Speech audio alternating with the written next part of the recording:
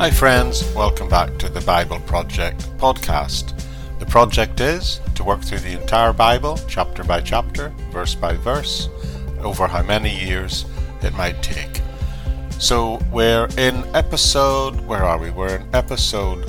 episode 250, which is part 181 of our journey through the book of Genesis, and we're in the middle of this chapter 23 where we witnessed the death of Sarah, and we've just seen this request for Abraham to buy a plot of land to create a burial ground for his wife Sarah. Now, the details of this purchase are quite interesting. In the first place, it says he stood up before the people and said, "I'm a stranger, I'm a visitor amongst you, and I'd like you to give me property, a burial place, that I may bury my dead wife." So what's going on here is that he shares that he's a visitor who didn't own any land, and he's got to find a place to bury his wife. So he goes to the owner of the city and he says, "Give me some property so that I can bury my wife who has just died." Now, what is significant about this is you would normally not bury someone in a land that you were just visiting. If you or I were on a trip and someone died in that, then we wouldn't bury them there, we would bring them back home, right? So by doing this and saying this is a very strong implication that Abraham now views this as his family home. He is saying, "I am home, this is my home here in this land." The land had been promised to him and his descendants, and he now wants to own a piece of property there because he's saying and signalling, "I plan to stay here." Now, this is a critical point in the passage that we read last time, when they said to him, "My Lord, you are a mighty prince amongst us, and we will not withhold from you any burial place where you would wish to bury your dead." So the local residents seem to recognize that he's a mighty prince of God. The Hebrew text actually says that you are a prince of the God Most High. So these non-believers still recognize that Abraham is a prince of God. I think it's also interesting that he saw himself as a foreigner and a visitor, yet they saw him as a prince of the God Most High. In a sense, he still saw himself as sitting at the bottom of the social ladder, yet they recognized that he sat on top of the spiritual ladder. They recognized that he was in a unique, special relationship with God, which is why they said, "You can bury him anywhere, just pick the spot." So he asks for, and they give him the cave of Machpelah, which is at the end of his field, and he offers the full price of the property. Now, we need to notice a couple of things going on here. Part of the custom in buying land or property would have been to haggle, to negotiate about the price. And as a visitor, it would normally that they would find a person to negotiate the price on their behalf with the locals, and in this case to negotiate the price for the cemetery plot. That's part of what's going on here, but also notice at verse 9, which we read last time, it says, "I want the property at the end of the field."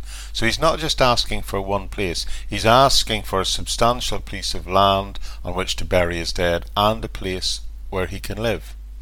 So he's anticipating that other members of his family are going to die here, and he wants to buy a piece of property where the family line can continue to bury them all.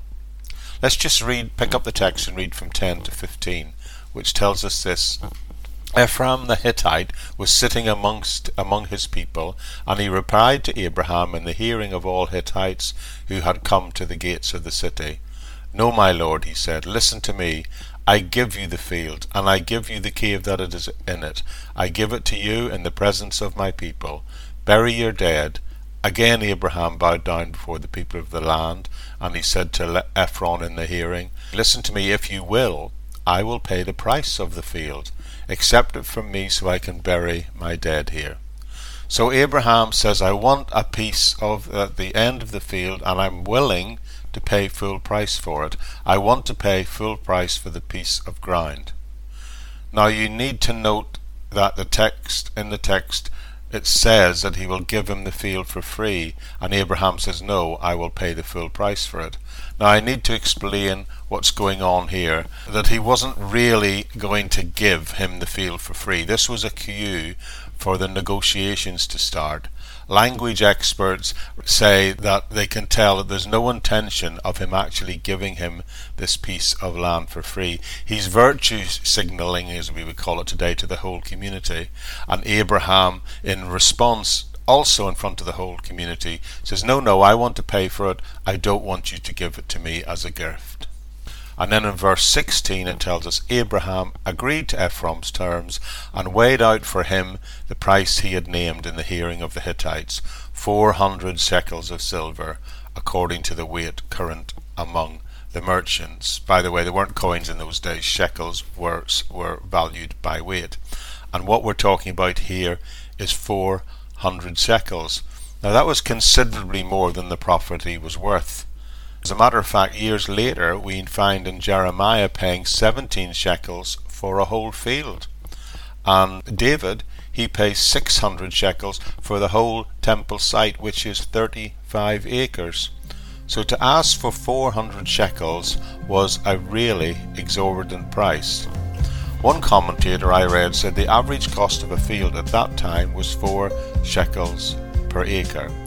Now I should point out that we can't know for sure, absolutely certain, but the best guess is most burial sites would have been less than 1 acre of land.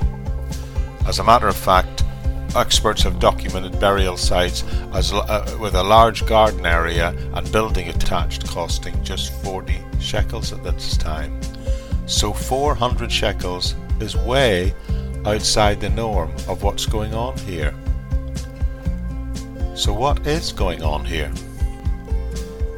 Well, friends, you won't be surprised if I tell you again. You'll have to come back tomorrow to find out, because we shall find out in the next episode. That's it for now, and I'll see you right back here very soon.